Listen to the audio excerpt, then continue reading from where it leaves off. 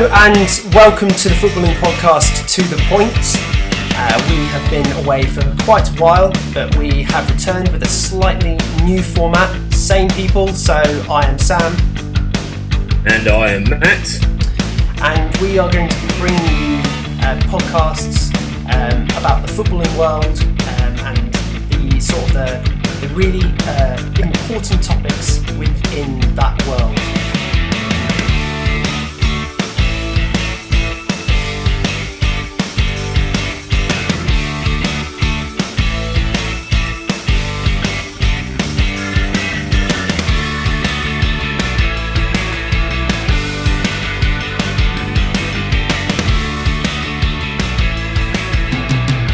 So, just from me, before we begin, just a little bit about why we've been away for such a while. I think both of us, Matt, I think you'd agree, have had some significant life changes. And that meant that we had to sort of take a backseat from doing this podcast for a while. And there hasn't been a really good moment to actually bring it back until now. It seems like a bit of a weird time to actually be bringing back a podcast with everything that's going on in the world at the moment. But, this is something that we really enjoyed doing before. And it's something that we really always wanted to bring back. Matt, you've actually had a really significant change in your life in the last year. Yep, I'm now a dad. My little girl's 1 year old, and I also bought a house as well. So all in the same year. So it was a lot going on, and recording a podcast kind of took a back seat. But with everything that you said that is going on, I got laid off my current job until this is over. So it seemed like the perfect opportunity to try and work on bringing the podcast back, and we're here. And like you said, slightly different format. We're not going to be doing our weekly roundup of results anymore. They're just too much time and effort. And we're just going to be focusing on maybe one, maybe two topics a week that we just want to talk around and dive into a bit more, see whether we can enlighten you a little bit more and get some feedback from you guys on your reactions to these topics. So this week, to begin off our new line of podcasts, we are going to be talking about the potential takeover of Newcastle United. So this has really rocked the footballing world in the last few days. It's divided opinion.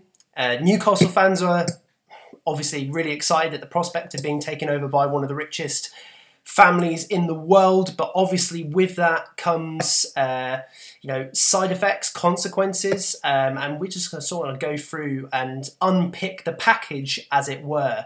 So I just want to begin this just by sort of talking about Mike Ashley, who is the current owner of Newcastle United. So he's been in charge, looking after the club for the last 13 years. Term used very loosely. Yes. I mean, nothing's changed. I'm still trying to be as diplomatic as possible. But so just to unpick this, Mike Ashley, if anyone who doesn't know who Mike Ashley is, he is a very wealthy businessman in the UK. He owns a chain of sports shops called Sports Direct. Is there any sort of similar sort of shop in Canada, Matt? We have Cleve's Source for Sports, and we have Sports Check, but I wouldn't say they were like Sports Direct as such. They're probably more like, do you remember JJB? Oh, yeah. They're a bit like that. They're a bit more upmarket than bloody Sports Direct. Bargain basement, the absolute dollar store of sportswear. So Mike Ashley took over 13 years ago, promising Newcastle fans the world.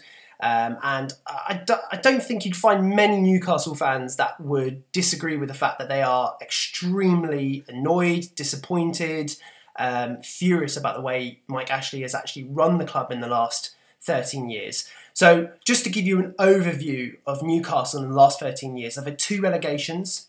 At one point, they were in the Champions League and went right down to the Championship level. That's the second division in England. awful treatment of club legends and players. I mean, I don't know if you remember the Gutierrez incident, Matt. Yeah, that was disgusting. That yeah, so if anyone doesn't know about that, Gutierrez was a player at Newcastle United. Unfortunately, he got cancer. Fortunately, he recovered from that, but was told that he was going to have his contract sort of terminated anyway. You know, by text. Disgusting behaviour. You know, I mean, that's bottom of the barrel sort of human behaviour there. That's not even human hate behaviour, man. Like, I wouldn't wish that on a feral dog. Yeah, just despicable. So, just moving along the timeline a little bit, you've then got the renaming, although he did want to rename the whole stadium the Sports Direct Arena. Fans booted off that. I think it's now Sports Direct at St James Park. I mean, feel free to, correct me on that. Anyone out there. He also, he's just really run that club into the ground. At one point, Michael Owen was their biggest transfer. And that was in 2009 when they bought him. And up until 2019, he was still their top transfer in terms of value. More recently, with the whole coronavirus incident, he decided that he was going to furlough all the staff at Newcastle. And also, he actually tried to get his employees of Sports Direct to still go to work. Even though this whole coronavirus were in lockdown, he was still forcing his staff to... That's because they were essential, wasn't it? Everyone needed their Lonsdale. Can't be going without some Diodora shorts. Thankfully, the government actually shut him down on that one. It's just these things that have made him become such a hated figure within not just football, but I think, the world as well, like the whole sort of the UK have seen this guy and just the way he treats people, the way he treats his businesses, and it's just not on. It's just not on. It's not. And Newcastle was such a big club before he took over. Like, they always had aspirations. They were always the team that were on the brink of either like the Europa League, Champions League. Under Keegan, there was even a season where they even challenged for the title, and then he comes in and turns them into just relegation fodder. Absolutely, hardly any investment in the first team, and I think the fans have got to the point where it's just untenable. And this news for them is, I mean, if you're a Newcastle fan and you are hearing that Mike Ashley is going to be leaving the club and you're going to be getting all this investment, you're going to get excited. From a Newcastle fan perspective, without knowing the whole picture, you are going to get excited at the fact that you are going to become the richest club in the world. Agreeable, but that's why we're doing this podcast, because there's information there that people need to know, because from what I've read, Mike Ashley might actually be the lesser of two evils, which is a horrible thing to say because Mike Ashley, as we know, is a tool.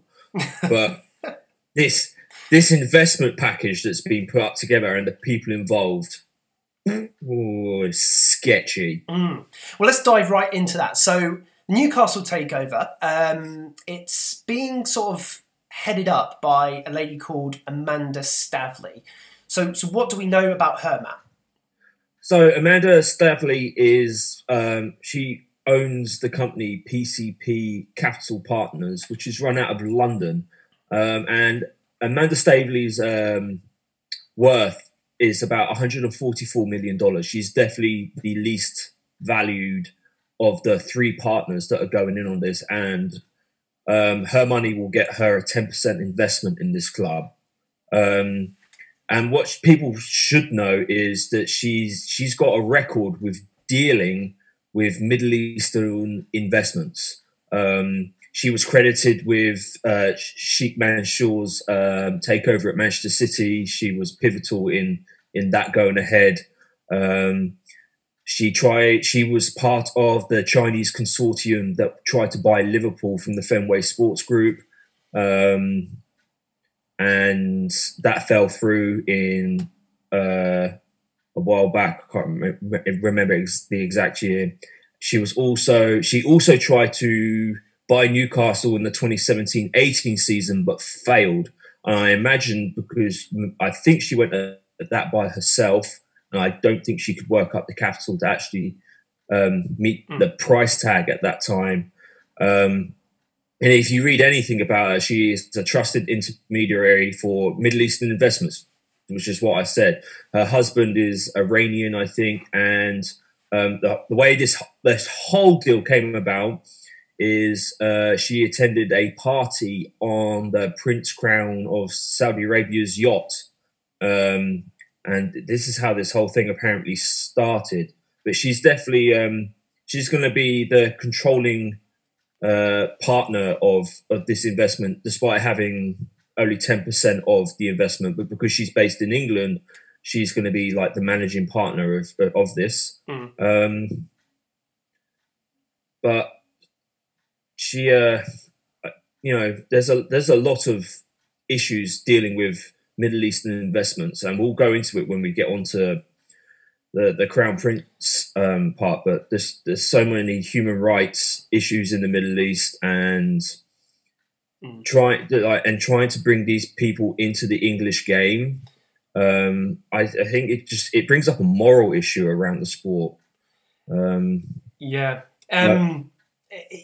I mean, you have to be so careful when bringing influences into the Premier League, and where that money's coming from, and what dealings have made that money a realistic proposition for a club. Where is that money coming from? Like, what means has the money come from? And if there's anything at all that seems like it shouldn't be, it's probably because it's not reliable, trustable, and that's the issue, and that's why there's so many of these checks that happen that are meant to happen anyway. But as we've spoken about privately before, money talks, and it's a sad fact of our world. But when a large amount of money is thrown at an entity, it can make moves. But with Amanda Staveley as well, I think people will be wondering sort of what kind of tenure is Amanda Staveley going to bring to Newcastle United? Is it going to be the model that Manchester City went down, where they just pumped millions and millions and millions into the infrastructure of the club, signings, bringing in the best possible players, the best possible coaches? Or is it going to be They won't be able to anymore, though. Because remember, Manchester City were taken over for UEFA put in their financial fair play system. Which kind of stifled just how much investment owners could put in of their own money. Because before that came in, they were just spending money as and when they wanted. However, this takeover will be under those restrictions. So it'll be interesting to see how it works out, because I literally don't think they can just go out and buy like 10 £80 million rated players. I just don't think they can. I don't think FFP will allow them to. No, and I think, on Instagram and Twitter and all the social medias, you're seeing Newcastle fans getting really carried away, like sort of photoshopping Mbappe into a Newcastle shirt. And I'm just like, that's not going to happen, is it? It's just clearly not going to happen. I mean, it's good for a laugh, but it's just that is so not going to happen. It's so West. It's unbelievable. But let's get a little bit more into the other parties that are going to play a big part in this. So we've got David and Simon Rubin, who are... It's a 10% investment, isn't it? So what are they bringing? Who are they? And what are they bringing to the investment? So David and Simon Rubin, yes, 10% investment, you're correct. Worth significantly much more than Amanda Staveley. Their joint holdings are worth about $15.2 billion. And they're in property, they deal in art. I believe that at some point they were involved in like metalworks and such. But again, these two are sketchy. Okay, you can just go, if you just go online and start doing some reading on them, it doesn't take you long to find some stories that you really don't want associated with your club. For instance, there's an art scandal, and I believe it was reported last year in the papers, and it was through a company called Gazzini Properties Limited, and it's been reported that these two brothers, the Reuben brothers, own this Gazzini Properties Limited, and it's basically tried that they bought some artwork that apparently was already sold, and they're taking it to legal basis. They're trying to get 100% ownership of it, but I'm pretty sure there was already 50% rights on it from two other parties before they even took it. It's a scandal, essentially, and it's like smoke and mirrors. They've tried to do it through holding companies instead of them being directly involved in it, and it all just a bit, not what you want to be involved with a football club. And they're citizens of the UK. They were born in Mumbai, but they're citizens of the UK, and they do a lot of business in both the UK and the United States. However, they avoid paying large chunks of their taxes in the UK because they do a lot of their investing through offshore holdings and tax havens. Okay. So therefore, like I said, they're worth 15.2 billion, and they bring in a silly amount of money each year, but they hardly pay any taxes on it into the UK because of tax havens and offshore accounts, which is, again, it's just, you don't want that. It's shady behaviour. Absolutely. And they're regular donators to the Conservative Party, so that kind of tells you where their political leanings are as well. Newcastle, which is what I believe to be it's a very working class club up there in the northwest, and I don't feel like these people have football at the heart of in their heart. I also don't believe they'll have Newcastle in their heart as well, like just the area as such. I don't feel like they're going to be good for Newcastle and football. Yeah, it does sort of ring a little bit of just putting in the money so that they can get a hell of a lot more out of it. They're going to be the very business minded part of the ownership. They're going to be looking for that investment back, and more and more and more. They're not going to be making decisions based on football, which is is never good for a football club. Obviously, you want the business to grow, and you do need those business-minded people behind it. That makes sense, but you've got to have that correct balance. And because there's more than one sort of overriding ownership here, there's not just one person involved. There's not two people. There's three different parties here. Things could get very messy if everything doesn't go to plan. But more importantly, you've got another major party that's sort of the very background investor in this. They are going to be laying low, and probably with good reason. So you've got the sort of Saudi family, as it were, and their investment fund, their public investment fund. So who is sort of in charge of that? What's the deal with it? So yeah, like you said, it's the on paper it says the Saudi Public Investment Fund is the other party with an 80% investment in this takeover. However, it's essentially Prince Mohammed bin Salman, who is going to be the other partner in this through that fund, and this is the most worrying part of this whole takeover. It's just. Everywhere you look, it can't end well. And I believe that if the Premier League stick to their vetting process, that this takeover shouldn't even be allowed to happen because of the information that I've read upon and like I've got in front of me right here as we're talking.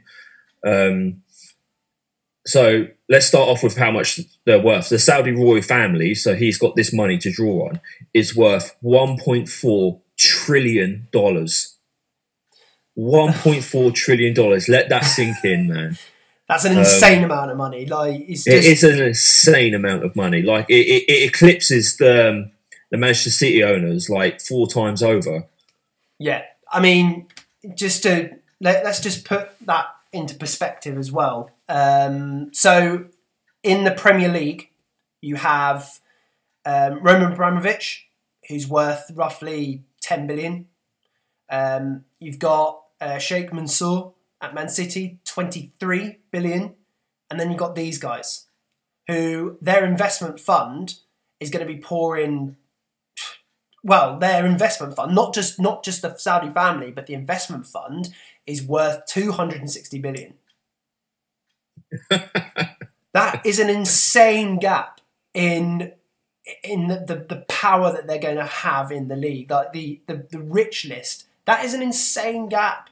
Like but like you were saying before, your figures are in pounds. Are your figures in pounds? Yes, my figures are in pounds.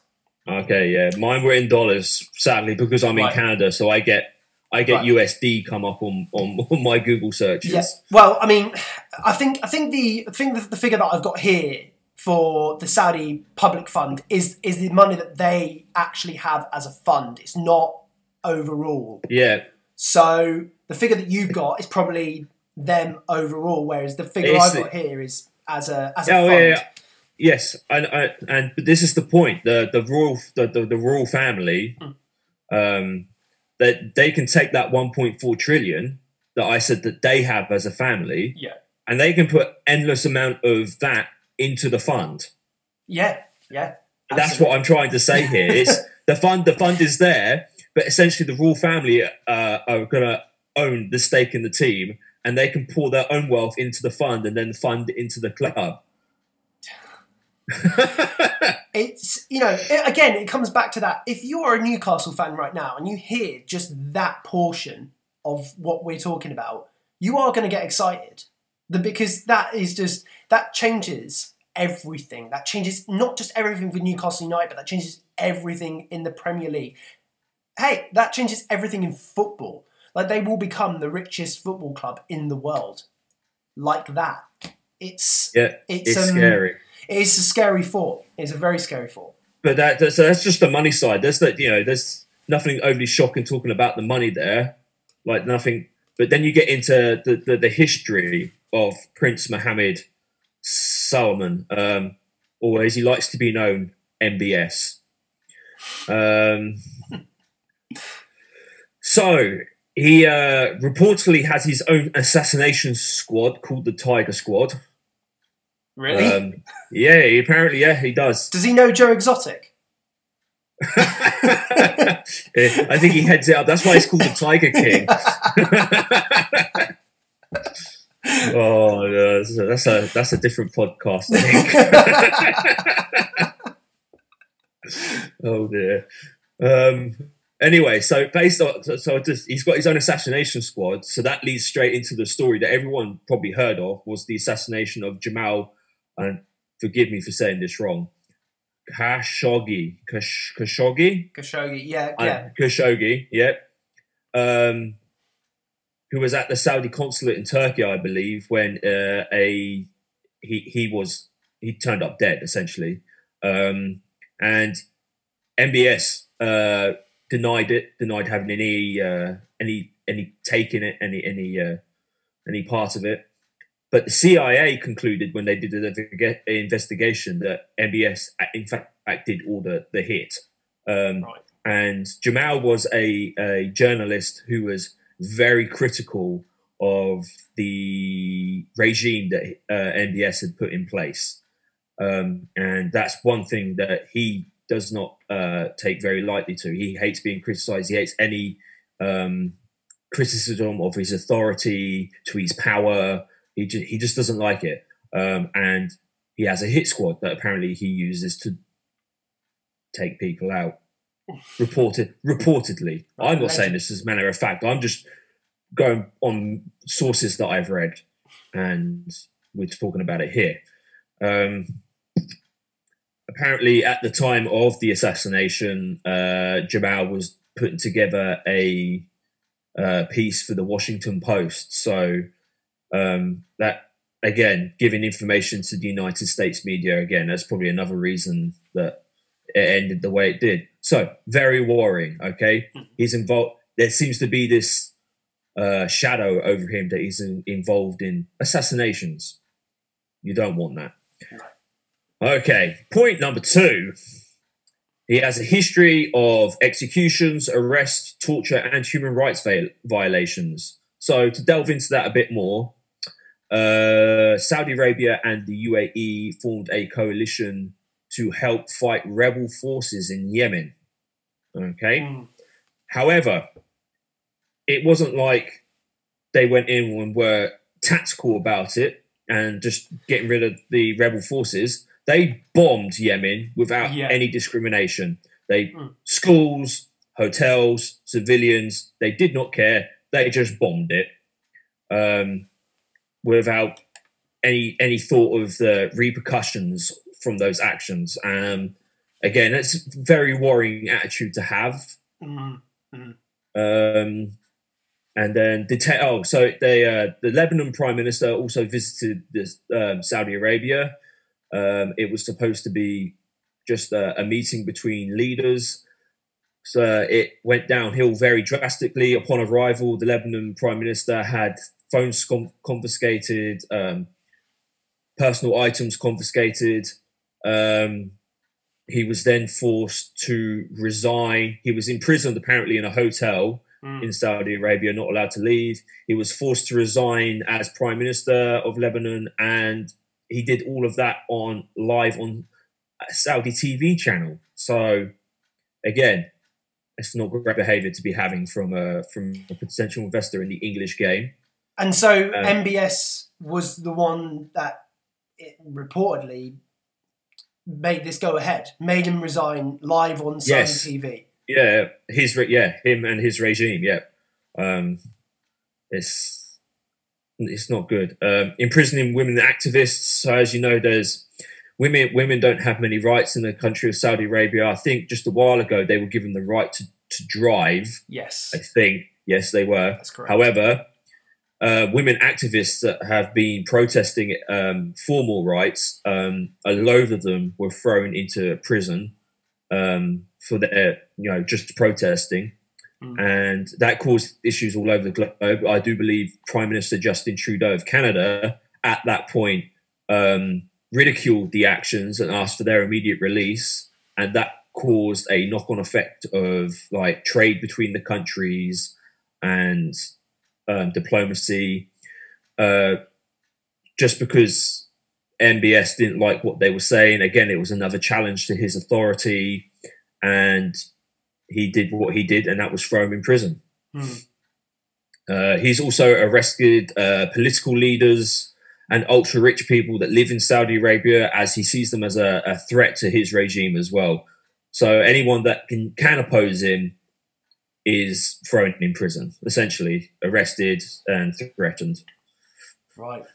So, I mean, in terms of a takeover of Newcastle United, I mean, that's kind of worrying, because if any of the potential managers speak out against anything that he does, or it's not looking good, is it? It's just one of those things where all of this list that you've put together, all these different things. When you hear them all, and anyone can go and look this stuff up. It's not like it's it's secret. It starts to make you worry about the kind of people that are going to be involved in the club and the league as well. It's not just the club that gets affected; it's the whole league that gets affected. It puts a splurge against the league itself, which is not good, because obviously the league is the best league in the world. Don't think many people would argue with that. And we've got to be careful about who we're allowing to have control within the league. Yeah, well, the Premier League has this vetting process anyway to be able to stop any potential dodgy ownership. And there was just a report that came out yesterday, and I literally could not believe it when I read it, saying that the Newcastle deal might fall through. And I was like, oh, great. They've seen the human rights issues things. It wasn't about that at all. The deal might fall through. Get this. The deal might fall through because Saudi Arabia has dodgy TV. Round of applause to the Premier League. Apparently, in Saudi Arabia, there's this sports channel called Be Out Q Pirate TV. It's actually called Pirate TV. It's called Be Out Q. Oh no, it's a Pirate TV station. Right. Can you imagine that'd be the most bait TV station in the world? No, Pirate Bay TV. It's just called Be Out Q TV, but it's a pirate service. Cool. But what they do is they rip the stream from beIN Sports, which I think is owned by a UAE company. Right. They rip the stream from them and put it on the internet for free. Brilliant. And the Premier League have objected to this. This is one of the reasons that the deal might fall through unless the MBS steps in and stops this kind of illegal broadcasting of Premier League football. And I was just thinking to myself, of all the things to pick on, Can you imagine MBS on the end of the phone, like receiving that call? Well, we're not gonna be able to allow your takeover. Why? Because you're streaming football. Can you imagine? He's just sitting there all like, oh my God, is that it? It's laughable, that. Yeah. I just don't get it. Yes, I know that that's a direct conflict with the Premier League itself, but that should not be the number one thing on their list of why this guy should not be allowed to invest in a Premier League club, for crying out loud. I mean, if me and you can find this information out, the Premier League will definitely be able to find this out. And it's exactly like we said before, it's not secret. It's information that anyone can find on the internet if you look for it. So, I mean, I'd really like to know Newcastle fans' honest opinions about this. Are they just happy that they're going to potentially be one of the richest clubs in the world, or is there a moral issue here? Do you feel that it shouldn't go ahead because of this moral issue, or? I'll pose the question differently, Sam. Yeah. Okay, Newcastle fans, forget the money. Do you want these people, as people, involved in your club? Forget that they have a stupid amount of money. Forget that point. Do you want these people involved in your club? Yes or no? Let us know. We're really interested to find out. As always, just get in contact with us. We're on Twitter, we're on Instagram, we're on Facebook. Just look for To The Point Podcast. We'll put some links below as well. Please do check us out, because we want to be at a point with this podcast where we're interacting with you, the listeners, and that's why we do this, because we like talking about football, but we also like talking to other people about football. And that's where we really want to go with this as well. So, yeah, please do get in contact with us. Matt, is there anything else that you sort of want to add on to sort of the end of this discussion? Any other business? Not really. Any other business, yeah. So, away from the article we just did, okay, in this trying time, there are a lot of small clubs that are struggling at the moment. And even some bigger clubs that are struggling. I heard that Burnley, if this COVID-19 goes on for much longer, Burnley said that they could be bankrupt by August. So what I'm going to say is there's a lot of clubs out there, both lower league, grassroots, that are struggling through this at the moment. And they're trying to come up with ways to fundraise in this time. And I would say, if you love football and if you can afford to do so, please support them in whatever they're doing. Be it you buy a raffle ticket for what they're doing, or they run a bingo competition out of their clubhouse, whatever. Please, please, please, you get involved with whatever they're doing, because there could be a lot of football teams about to disappear from existence at the lower levels and grassroots because of what's going on at the moment. So that's all. That's just what I want to say there. Absolutely. I totally concur with that. Just get involved, give money where you can, and also stay indoors, stay at home. It's just not worth it. I mean, like, the thing is you can just watch us and listen to us. Why do you need to go outdoors? I'm also going to say right here, right now, that I'm hoping that with this podcast as well, we can start doing some things on Facebook Live, live on Twitter, maybe live on Instagram as well. So if you want to join in the conversation, we'll go live and you can join in, and I think that'd be quite good for us to do as well. We might even do our own like little fundraiser as well. So we've got some ideas, we've got some plans. We're just trying to figure out what it is that we're doing at the moment and how we're going to sort of, bring this back in a really strong way. But it's been good to do this today again. Good old times. And yeah, we'll be back very, very soon. Okay. It's been good talking to everyone. It's been good to be back. I love my podcast. Take care, guys. See you soon. Bye for now.